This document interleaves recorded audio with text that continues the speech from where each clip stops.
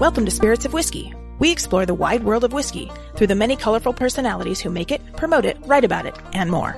With each podcast, Kerry Moynihan, a certified bourbon steward and bartender, and yours truly, Philip Dobar, director of the Cocktail Collection, interview whiskey's most important names. From high-profile makers, blenders, and ambassadors to out-of-the-way innovators and remote pioneers. Join us as we discover the people and elements that give the water of life its spirit.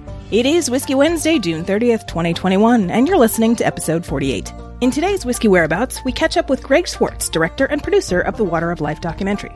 Then we'll speak with Ista Phillips, Lauren Davis, and Stephen Davis of Penderyn Welsh Whiskey. And finally, Chef Louise Leonard visits a Hollywood hotspot to dish on some great drams. Stay with us.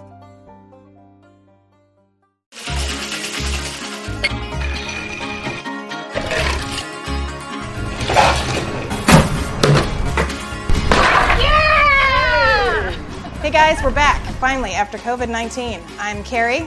I'm Philip. I'm Louise. I'm the chef. Chef Louise Leonard, as in Whiskey, A Chef's Journey. That chef. Yes. We started shooting just before the pandemic lockdown, and now today, our very first day, you are catching us on set, and we would love to talk to you about how you can help get us from here to your TV set. The thing is, we've run out of money. We mounted a pre-production campaign, which was very successful. Thank you very much for that. But now we're back into production, and we need your support for this phase. You supported this the first go-round, or if you didn't, we welcome your support this time. The thing is, we want to take this show around the world, quite literally. Quite literally. And that takes money. Yes. So won't you help us get this to market? You can visit whiskeyachefsjourney.com for all of the information you're going to need to help us realize this project. Well, I think it's a cheers to that. Cheers.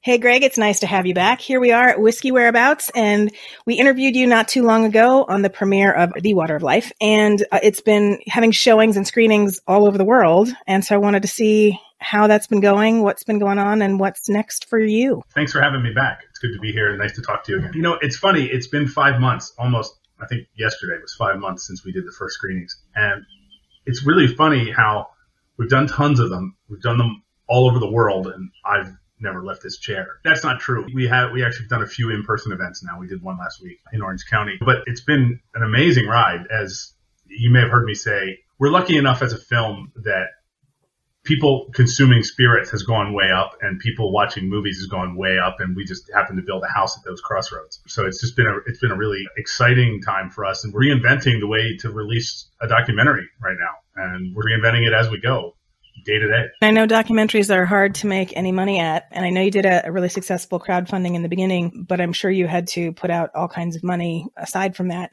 So with all of the screenings you've been doing worldwide, have you caught up or made any money on this movie? We're not in the black yet, no, but we've certainly been doing, frankly, we've been overperforming our internal projections by a wide margin. We did really the first couple of days, the Burns Night screenings we did, the 6 days, were amazing, and that really set the tone for what we're doing moving forward. And documentaries are hard. And one of the biggest tricks I've discovered is, or challenge, it's not a trick, it's a challenge, is people keep asking us, and rightfully so, I don't resent them for asking, why aren't you on Netflix or Amazon Prime or something? And we're trying to explain to a non-filmmaking public that this would be our theatrical run. This is not our streaming time. This is when we would have been on, in theaters at whiskey and film festivals.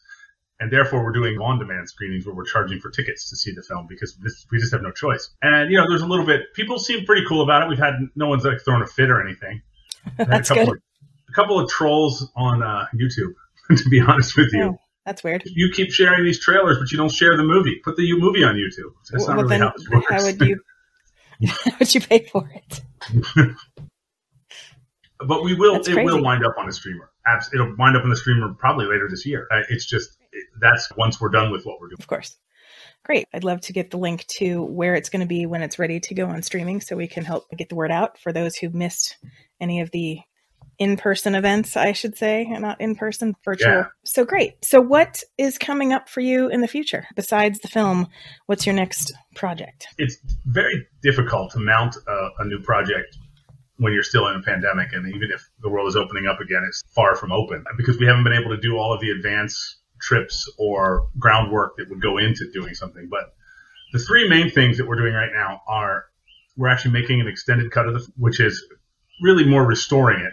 We were determined to keep the film under 90 minutes. The film's 88:20.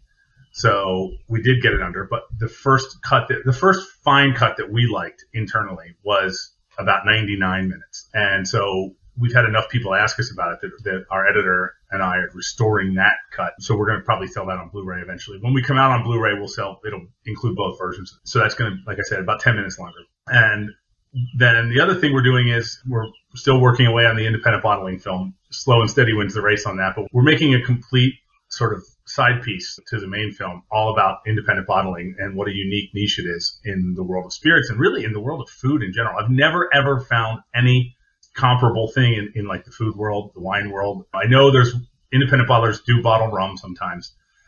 I don't even know of any that do vodka or gin or any white spirits or beer. It's just a unique thing to aged spirits, to brown spirits. So we're doing that film, and that's hard to do by remote, but we're once I can go to Scotland, which I'm hoping is in September, we'll probably shoot for 4 days and be done shooting, and then Great. But it is being edited as we go, so that will happen sooner than later. And then we're starting to lay the groundwork of exploring some other projects that we want to do that are related to whiskey. And we're exploring sort of the farm to table movement, or in this case, the farm to glass movement, and the sort of terroir-based whiskey distilleries that there are. There's a few around the world. I'm going to the Westland Distillery next week. I'm pointing north right now. I'm in Los Angeles. That's definitely terroir-based, yes, with the Gariana oak. Actually, we just had Matt Hoffman on our first Whiskey Whereabouts, and he gave us the update on their grain project and how he's trying to, the whole grain project. It's fantastic, and I love what he's doing up there. So I'm excited to see what footage you bring back from that, actually. Yeah, I'm nervous because when I go next week, I'm going alone. Because we're not ready to shoot something there yet. We're really just exploring. And so I'm going up with the camera and microphone, and I've got an assistant up there that I'm going to hire for a couple of days, my cousin, actually. But none of our filmmaking team is going to be overjoyed with the idea of me being the director and the camera operator because it's just not in my wheelhouse. Right. All right. Thank you so much for giving us your Whiskey Whereabouts, and we look forward to all your new projects and the streaming of your current project. Thank you very much for having us. We can't wait to share it with everyone, and I will absolutely get you a link when we know where it's going to be. We don't know yet, which is actually a good thing for us. Yes. Fantastic. Awesome. Thank you. Up next, we speak with the Penderyn Whiskey team. We'll be right back.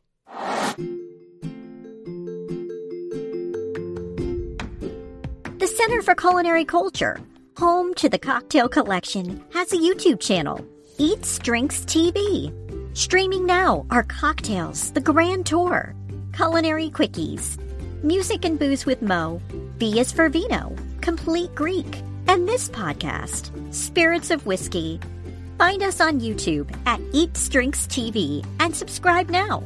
The Center for Culinary Culture, telling the story of food and drink, one taste at a time.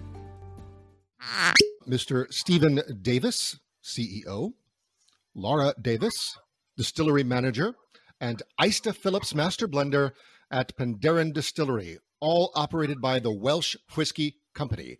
Welcome, three. Thank you. Hello. Yes, welcome.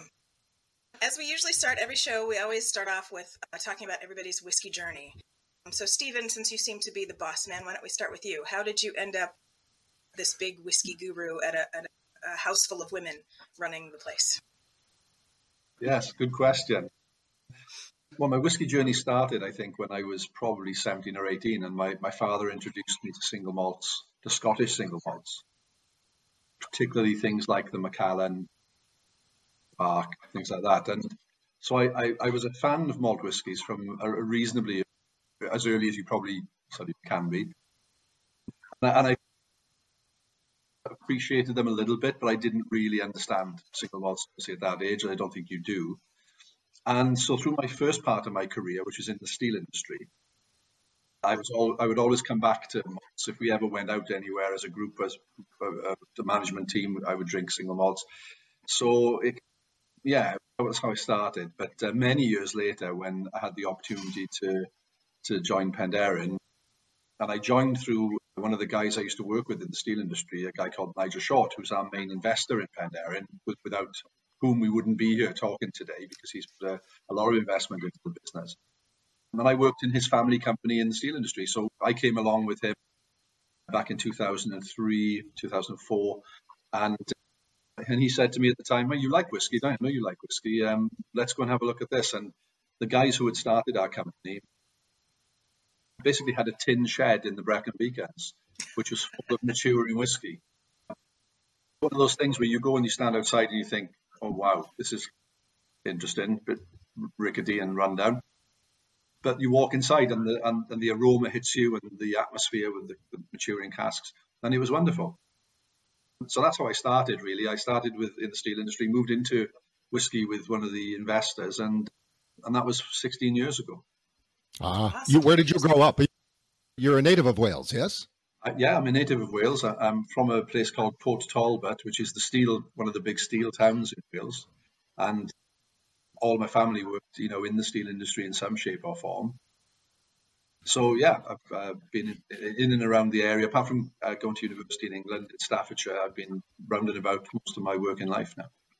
So your investor friend, how did he decide to smelt his savings? Yes. Yeah. He had sold his business in the steel industry, which was a quite big business. And I think he was looking at other opportunities, but he was he was born in a village called Aberdare, which is only a few miles from Penderyn. And he knew some of the people involved vaguely. And I don't think he actually really intended to invest. He went to look at it originally and thought, well, I'll have a look. What's the harm? But really got caught up with the passion of it all. And that's how he got, because I think he'd readily admit, he went there first to thinking, well, a little look, but I'm not really that serious about it.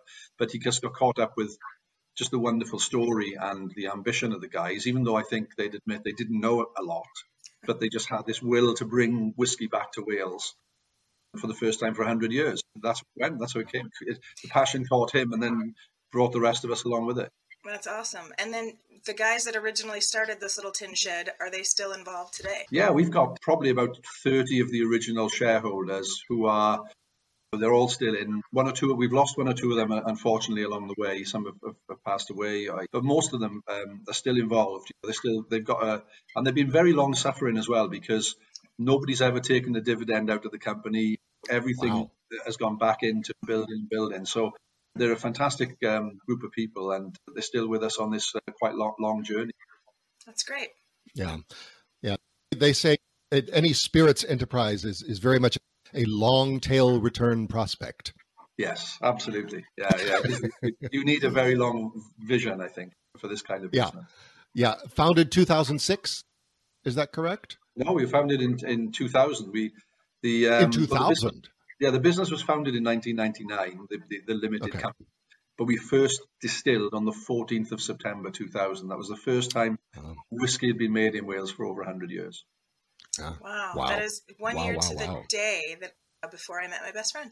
Not that has anything to do with anything, but I remember distinctly because I should have met her on 9/11, 2001, but due to certain events in the world, we pushed our work date to that Friday. So that's how I remember. Anyway, so Isa, tell us how you came to be in Wales when you're not anywhere close to there natively, and were you into whiskey in your homeland, and how did you get to where you were? Yeah, I came to Wales in 2004, really just because Lithuania had become one of the European Union countries, and the borders was open to travel. So that's the whole idea was to come over, work a bit, travel a bit, probably learn language better, and it really didn't plan of staying it for long. As for the whiskey, really never, well, in Lithuania, there's no, now it's getting popular, but before it wasn't even thinking about the whiskey. Vodka.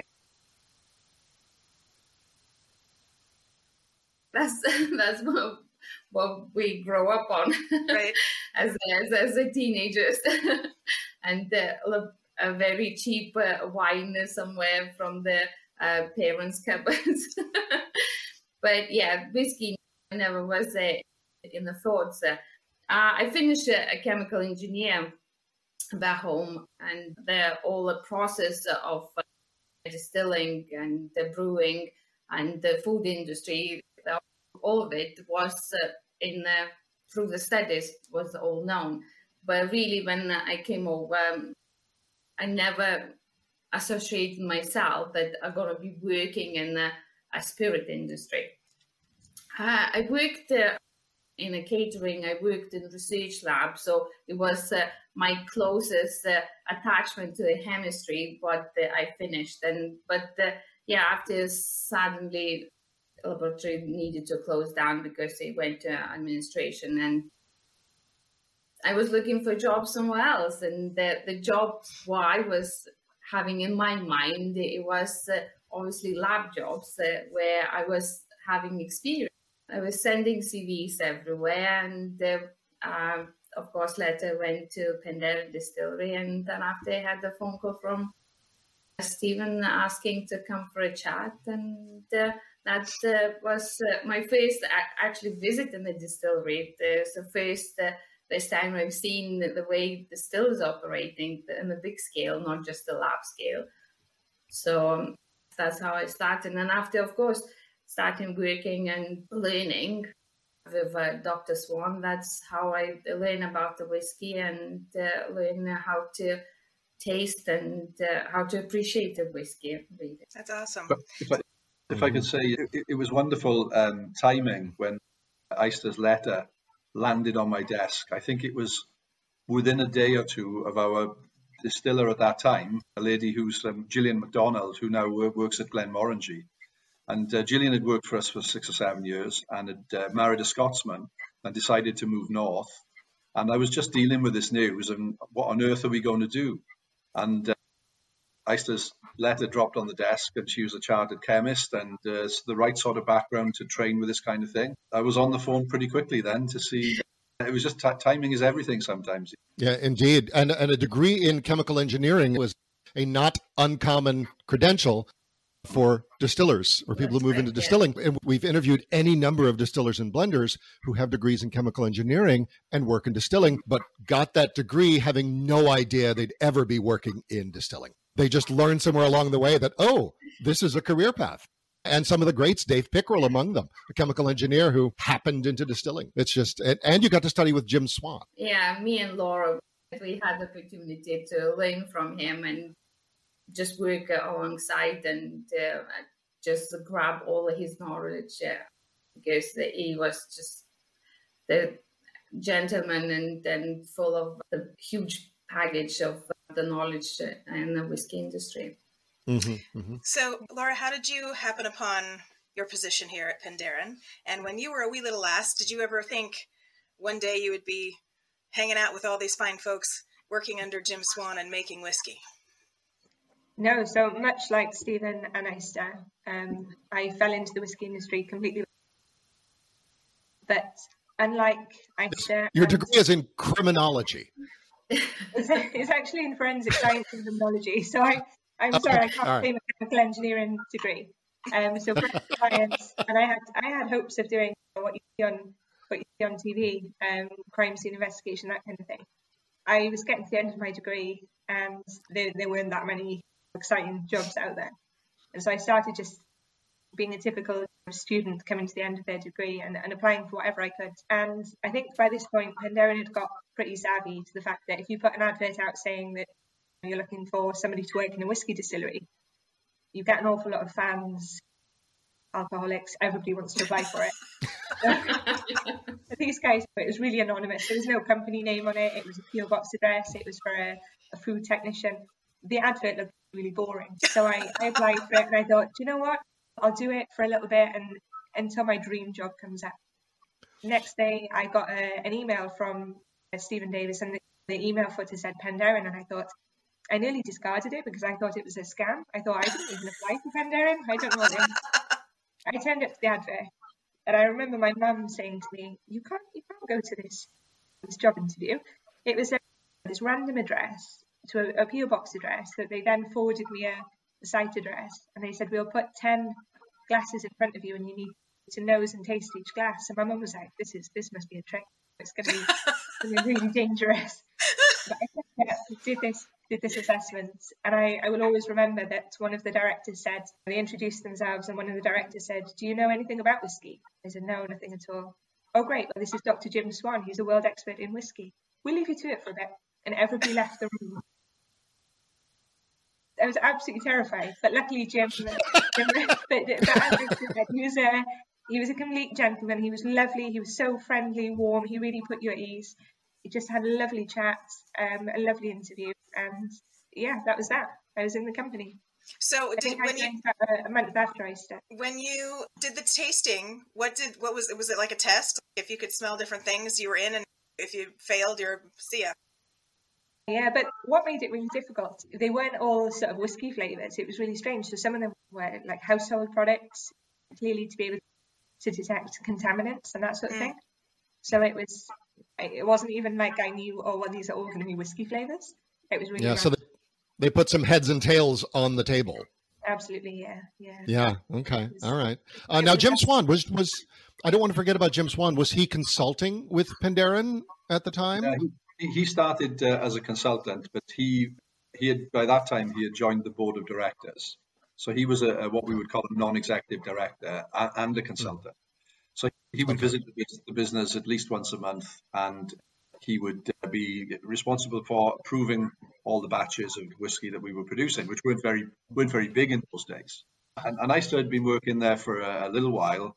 But still, you both had to go through, and the other candidates all went through this nose and taste test. That was Jim said, I really want them. They've got to score quite a high mark on this, so that I know I can work with people who can describe aromas and sense the faults that would be in whiskey and that kind of thing. So he was very structured about the way he went about it. And Eyster and Laura scored top marks out of the, I think, 6 or 7 candidates that we put. Laura, are you native Welsh as well? I am, yes. I'm originally from Cardiff. Okay. Yeah. Right, so CSI Cardiff is what you envisioned. Yeah, it doesn't quite have the same ring to it, doesn't. CSI Miami, I might still be doing that, but CSI Cardiff, you can see CSI Cardiff is a lovely place with a seedy underbelly, I'm sure. Wales is just opening up again after COVID. We really want to encourage people in, so it's definitely no seedy underbelly. It's lovely. Okay. How far from Cardiff is Penderyn? It's probably about half an hour in the car. Okay. All right, half an hour. You can go east-west in Wales quite easily, but going north-south is a different proposition, because most of the population's around the south coast or the north coast. Right. But getting between the two, it's very rural. It's full of sheep. It's very pretty. Right. Now, Stephen and Laura, you share a surname, but you are not blood relations, because Davis. It's spelled in the in the U.S. we pronounce it Davies, but in Wales it's pronounced Davis, and it's a very common surname, is it not? Very common. I think probably one of the most common surnames. Yeah. Okay. Have you guys done a DNA test to see if you actually are related somewhere? Laura's been doing this sort of, what do you call it, the ancestry thing. Yeah. So have you found his family yet? No, so far so good. All right. Right. Now, you're not blood relations, but you are otherwise related after a fashion, are you not? We are involved. You're involved. Okay. All right. Very good. Very good. See, Laura, that makes it so great. If you guys get married, you don't have to change your name legally. It's just done. That's so easy. I know. I miss half the excitement then. Right, that's true. Laura told me offline, Carrie, before you joined us, that should they get married, she's going to retain her maiden name. So. Oh, okay. You might double barrel or something. Davis, you can nominate it. Stephen, I think, Stephen, you should change your last name to be her last name. That's what I think. There we go. I'm really, really willing to do that. I'm a modern man. We actually had this discussion when our son was born, and we had to decide whose surname to give him. Yeah. Okay. But I was quite insistent that although it would be Davis, it would be my Davis. Okay. So you have a child in common. 2 children. You have 2 children in common. Okay. Our son is 3, and our daughter has just turned 1. Wow. All right. And Aista, you're recently married. Did you give a second thought to taking a new name? No. And your name is, what is your surname? Your maiden name? Yuknevichute. Say what now? Yuknevichute. Yuknevichute. Yeah, so I think the whole reason to get married was just to change the scene. Because we lived together for 10 years. I like your last name. You can marry me. Yes. Okay, so Penderyn. Penderyn, let's talk about the genesis of the brand. Welsh whiskey, grand history, but dormant for a fully 1 century.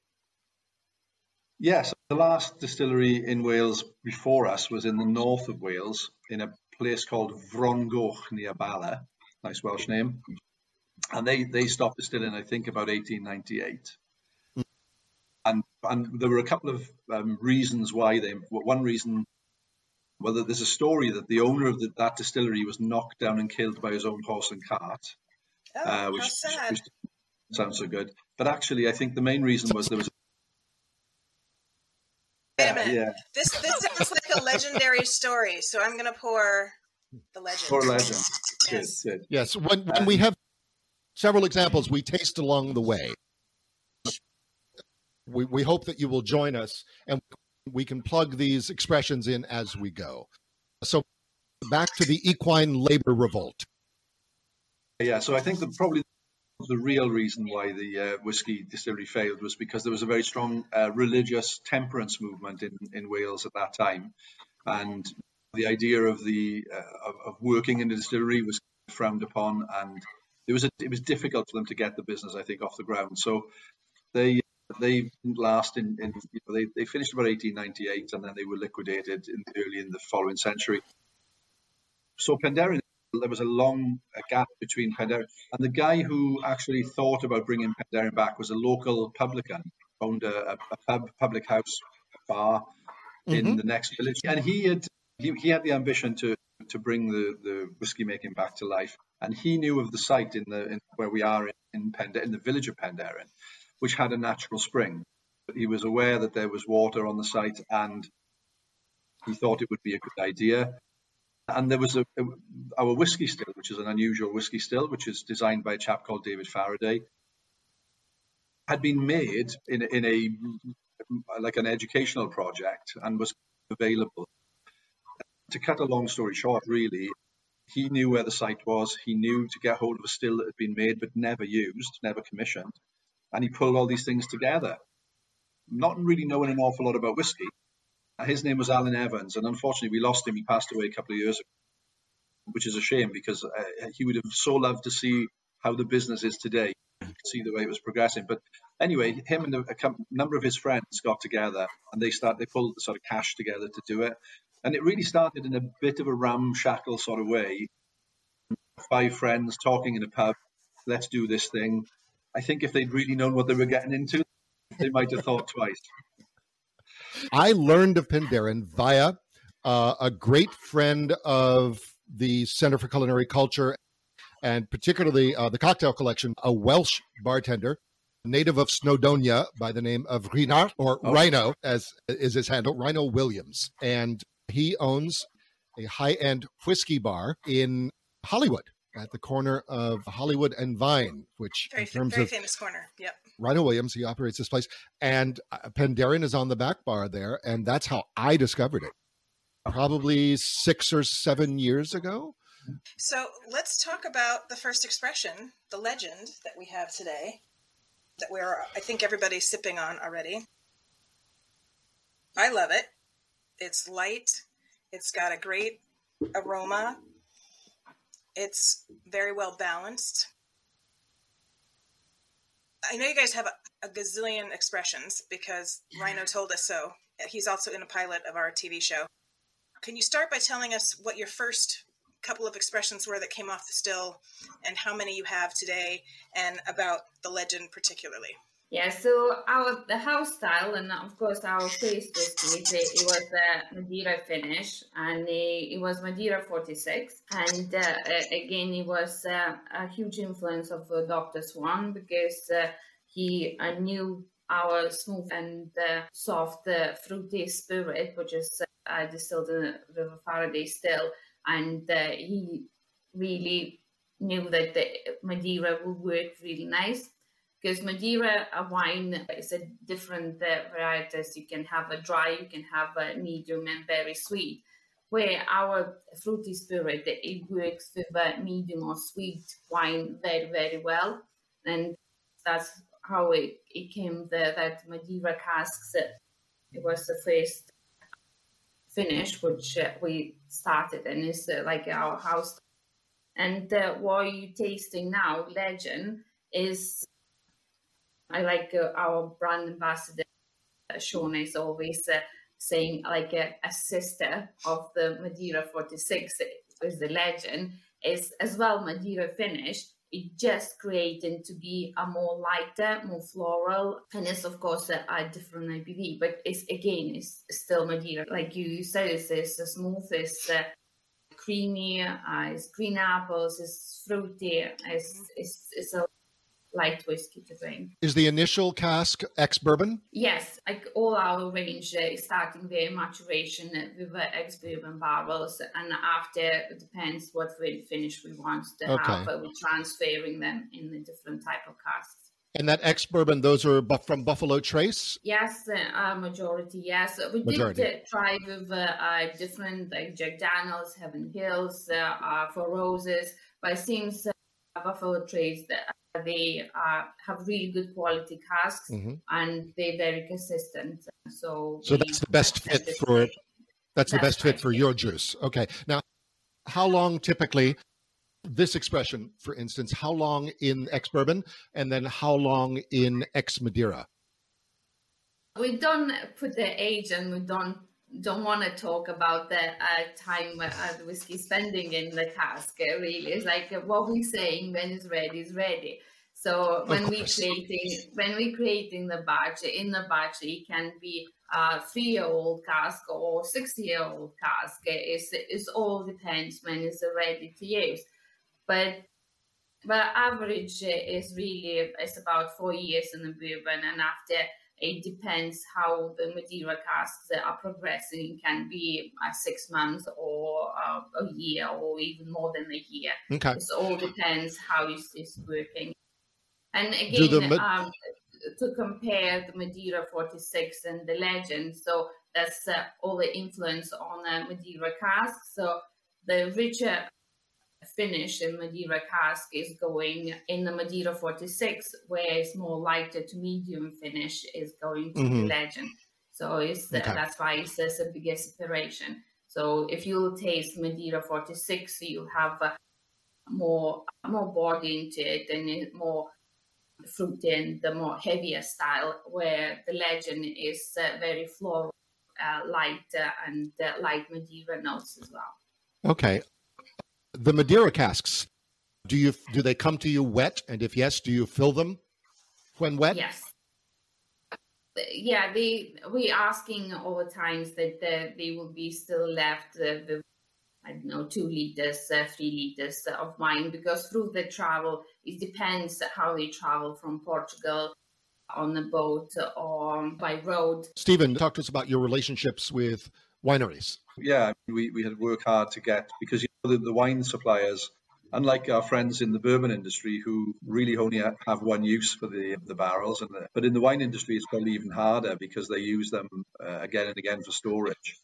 So we just had to build relationships on the island of Madeira and keep a supply of really good quality casks that have held good quality Madeira wines of the sort that Deister was explaining. Yeah, it's a very important part of the business to keep that continuity. And all these casks are individuals, and even as we grow as a business, we have to evaluate the casks individually, which is ISTA's domain, really. And it's wonderful. It's wonderful for me that we talked about Dr. Jim Swan, and when we lost Dr. Swan a few years ago, you could be forgiven for thinking, oh, that's going to be a big problem for Penderyn. But honestly, with the work that these ladies do, and ISTA has been doing in particular, we haven't missed a beat in terms of being able to continue this, keep getting the quality out of the casks. So we love that. We're excited about that. Laura, what's a typical day for you when you walk into the office or the factory? I think if there's one thing I've learned is that you don't have a typical day. Will generally be that I get in. We operate 24 hours a day, 7 days a week. So there is always something happening. So when I get in, I'll speak to my team and find out what's happened through the night. Have there been any issues? Are we encountering any problems that I need to know about? I'll take a look whether anything operationally needs my attention. Do we need to tweak any of the parameters, any of the mill specifications or the fermentation temperatures, anything like that? I'll spend some time nosing on unique spirits. So we've got 13 mashes a week and 3 distillations from every mash. So there are an awful lot of samples to do a sensory assessment on to make sure that we've really got the best quality that we can possibly get, ready to send that down to ISTA, ready for casking. So there's that. When we have visitors in the distillery, I'll answer any sort of technical queries that our visitors have. So that's fun, and it was a nice challenge. You get some great questions. But yeah, there's always something to do. Yeah. Do you find you're most at home on the shop floor? Yeah, most at home doing anything related to the technical work. Yeah, I feel quite confident doing that. Put me in front of visitors, and I enjoy it, and I enjoy the interaction. But my home is on the shop floor. Yeah. Wow. Okay.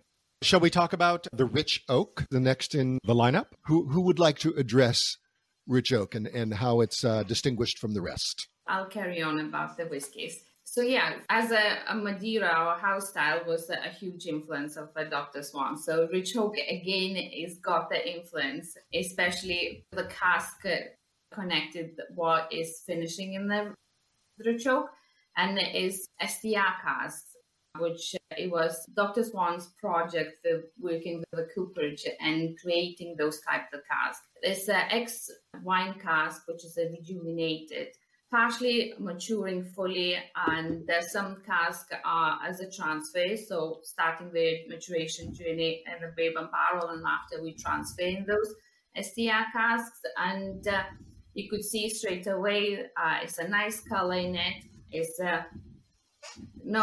full of tropical fruit. The fudge is a lot going on in that whiskey, and is a lot is taking particular from those STR casks. It got the caramel note, tropical fruits as a mango, bananas, guava. It's really very nice, and you could see the influence, or not the influence, at style is a Penderyn style, that smooth green apples going through the creaminess as well, and as you could have seen in the legend as well. I think green apples and cream pretty much nails it, the overarching flavor profile. Question, you keep saying X, what are those casks again? STR, so it's a scraped, toasted, and recharred. It's a ex-wine cask which is being rejuvenated. It's taking all the wine which is being soaking into the cask, but the scraping, the dust, they're going back on the fire. So it's like all those wine and wood through the toasting and charring process is like caramelizing, and it's giving really very nice sweet flavors for the whiskey.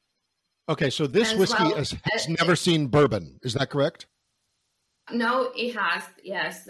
Some casks is starting maturation in the bourbon and being after transferred into STR. But some casks had the fully maturation in STR cask. Okay, all right. And it all depends. It all depends. And the magic is in the blending. We have 3 of your expressions. How many overall do you have on your line, and how many of them are available in the US? Oh gosh, we got a lot. The full range is a lot. That's probably I lost the count. But, Stephen, do you know? Yeah. You're the boss man. You should know the numbers here. How many SKUs are on your books, Stephen? Well, if you look at the Dragon range and the Gold range, which are the kind of regular expressions, in the States, we've got around about 8 different expressions now available through Impex Beverages, who are a fantastic partner for us for the whole of the United States. And because there's a lot more talking and tasting going on. It's about eight expressions in the United States, which I'm really happy about. I think that's a good number. But as Aista was saying, we have a lot of single casks and limited bottlings and things going on which come and go. And it's hard to put a number on all those because each country now will have Germany, France, Belgium. They'll all have at least 1 or 2 single casks of their own every year. They like that.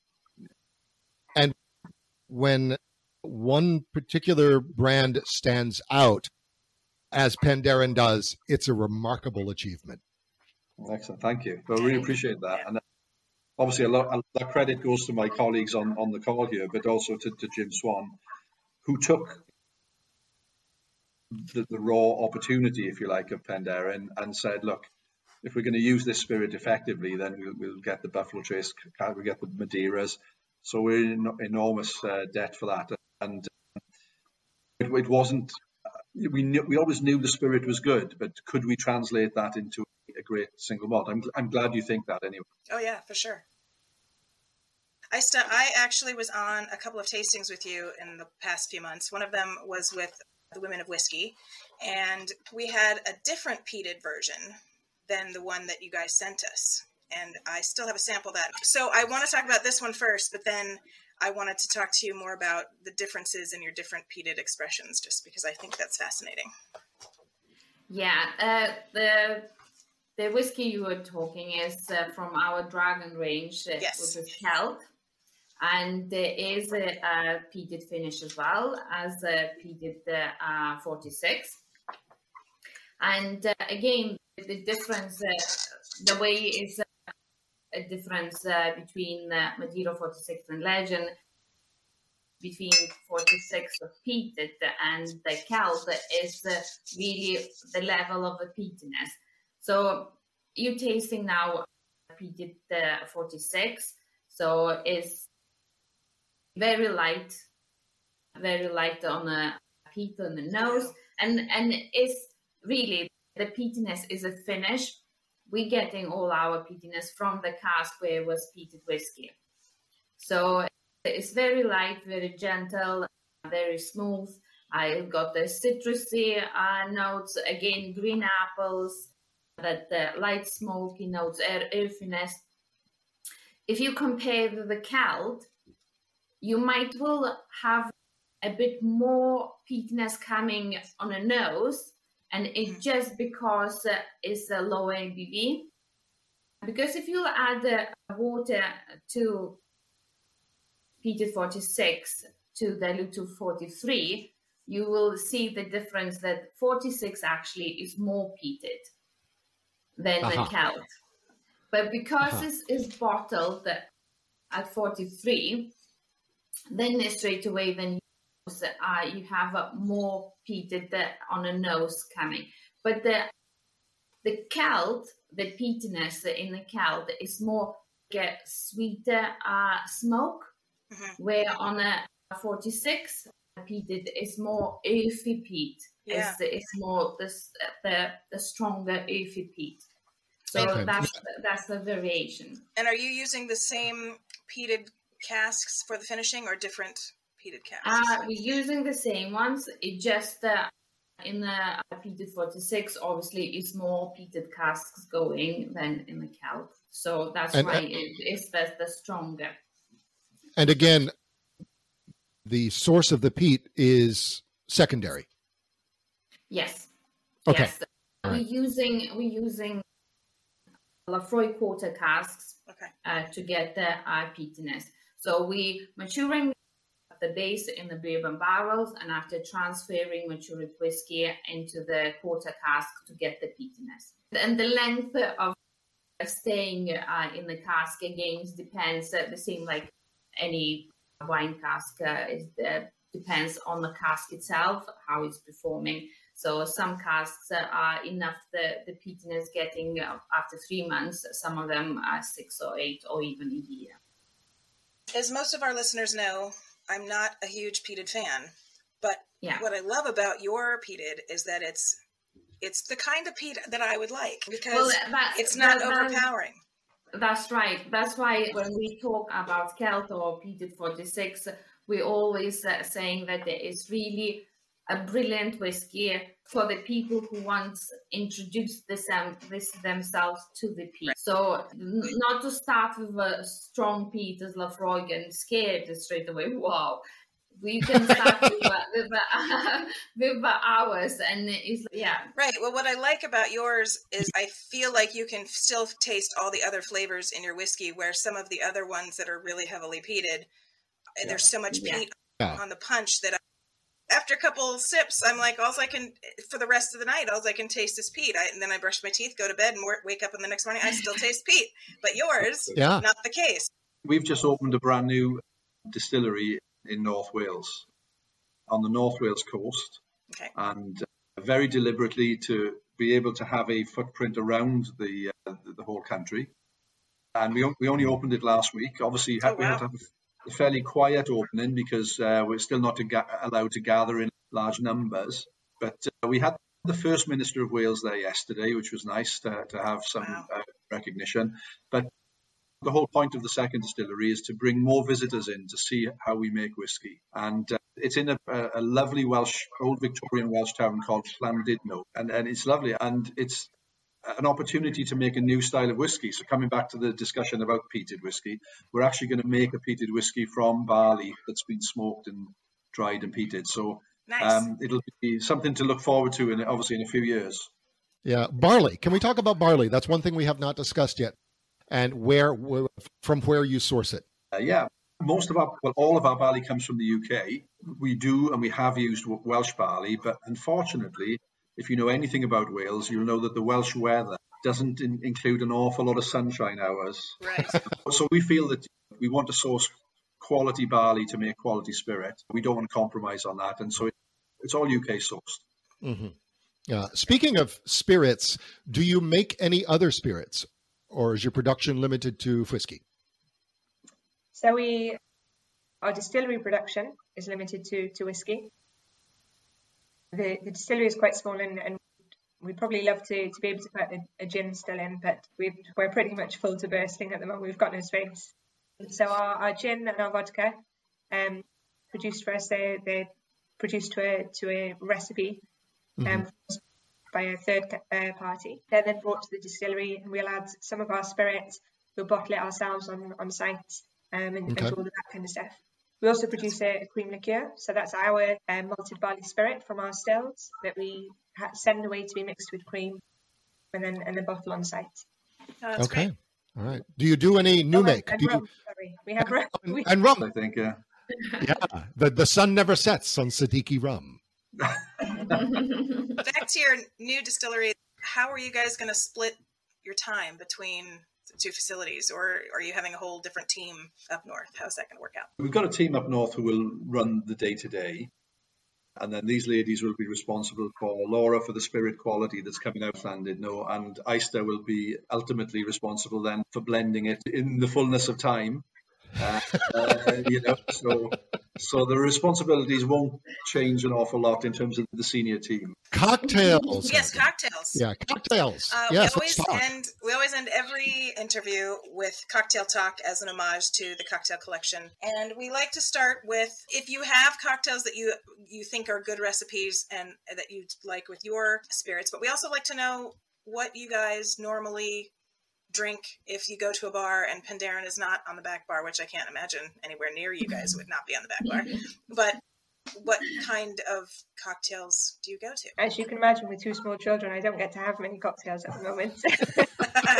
I know that I was in New York a couple of years ago for work, and I went to some really great bars, and I had an old-fashioned made with Penderyn, and that worked really, really. It was the Madeira finish. It just worked so well. I think the flavour profile of the Madeira, the softness, the sweetness mixed with the bitter, it was really lovely. That was definitely a go-to drink for me. Right. Aista, what do you think? I think on our website is plenty cocktails and different recipes with our product. Loads of really different ones. But for me, because I got the sweet stuff, it's a pina colada all the way. Oh, nice. All right. My brother-in-law was making the cocktails, and he came over probably a couple of weeks ago, and he used our with a coconut milk instead of being coconut rum, and it worked really well. So nice. Yeah. Sure. Stephen, what about you? Do you get to have any cocktails with the little ones running around? As you can imagine, not really. I must admit, I'm not a huge sort of cocktail person. I mean, in terms of how I would drink Penderyn or most malt whiskies, would be probably with Penderyn. The wonderful thing about it is you can drink it neat, even at 46%. Oh, sure. And it doesn't need too much in terms of drops of water. So I was looking at before I joined, I was looking at the whiskey sour on that Sam had sent you on the one of the examples. I'm full of admiration how the guys put those together, and it was beautiful. But in terms of malt whiskey, I must admit, perhaps being a bit of a heathen and saying I like to drink it fairly neat. Ditto. Ditto. Totally ditto. Then that's a purist. Yeah. But I mean, in terms of one of the things I really like about this job, and there's many, and a lot of people say to me, a number of journalists have said to me recently, "You've got the best job in Wales." I probably have in many ways, but I love the opportunity to work with the fortified wines, and I like sherry and I like Madeira wine, and a lot of those things are not quite as fashionable these days, but they can be fabulous. So. Right. Oh, yeah. To answer your question about what would I drink in a bar if Penderyn's not available, I would always look for a really nice fortified wine. Or if I was going to drink Scotch whiskey, and there's a range of things, I hanker back for the Macallans that I drank with my dad when I was younger, and the really rich sherry that I don't feel you quite get now, but you could get in those days, which would have been in the mid-'80s. Yeah, we have a couple of Tamdhu sherry bombs from a previous episode that are they're glorious. Really, love them. Yeah.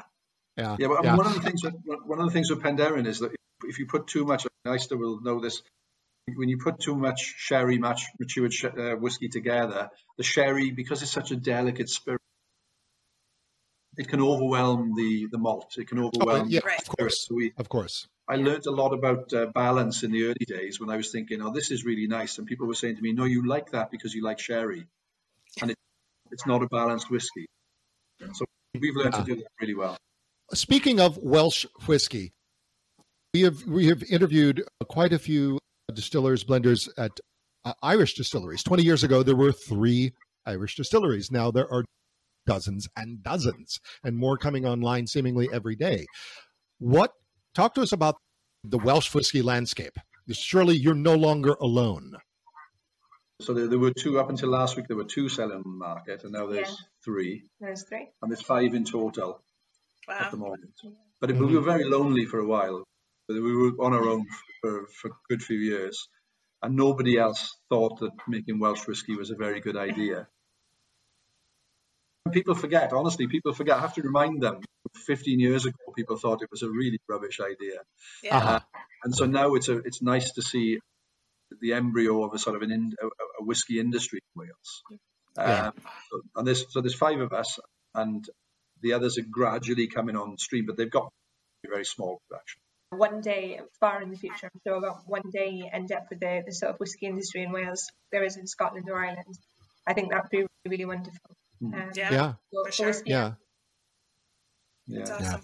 Yeah. Well, guys, it has been fantastic having you all here. I've enjoyed several tastings with you in the past, so this was lovely getting to actually talk to you one-on-one. A huge fan of all of the expressions that I've had of your whiskeys. All of them are great. Thank you. Thank you so much. That's great feedback. We love that. Thanks very much for your thanks for your time. We really appreciate it. Thank you for yours. Happy to drink whiskey in the morning with you. It's good. Up next, Chef Louise Leonard visits Hollywood's Lost Property Bar and talks to Welsh owner Rhino Williams about Penderyn whiskey. Lost Property is we have a strong Welsh connection. I'm from Wales, and, we've got the largest selection of Penderyn Welsh whiskies over here. Okay. So let me rock out a cocktail that I came up with in honor of my dad. My dad and his cousin, they have the same name, and my granddad gave them both nicknames. My father's nickname is Humphrey. Okay. So we call this Humphrey the Shepherd because he's a farmer. Cheers. Enjoy. Iechyd da. Oh, how do I say that? Say that again. Iechyd. Iechyd da. Da. There you go. Iechyd da. It's good health in Welsh. I love that. There you go. My dad's family comes from Wales. There you go. This is what I want probably right before I'm about to have dinner. Makes This sense. is delicious. Definitely. This is a get the party started for me. Yeah. It's delicious. Tell me more about Welsh whiskey. I think there's a lot of people that, myself included, have no clue what's going on there in that So I think the last distillery was closed in the early 1900s in a place called Bala, which is in North Wales. People were pretty chapel going in Wales back in the day. We had drinkers, but there was a big movement about not having too much like hard spirits going around, I guess. Okay. But that kind of relaxed, and then in 2004, I believe, Penderyn Distillery started distilling then. They had, I think, one whiskey on the skew. Now they have a bunch of them. What I like about them as well, they come out with special series as well, so they celebrate Welsh things, right? The rugby. There's another one for an opera singer, Bryn Terfel, as well. So I want to go to Wales. I've never been there, and this is definitely going to be on my list of places to check out. Yeah, it's well worth it. So it's in the Brecon Beacons, which is kind of, north of Cardiff, basically. Okay. So it's a beautiful area, right? Another thing about this cocktail that is super exciting is using some of the California ingredients. The sweet vermouth being from California, it really makes me feel like, okay, I'm tasting a bit of your home, but then we're also here in Southern California, and so I have a bit of that too. It's just lovely.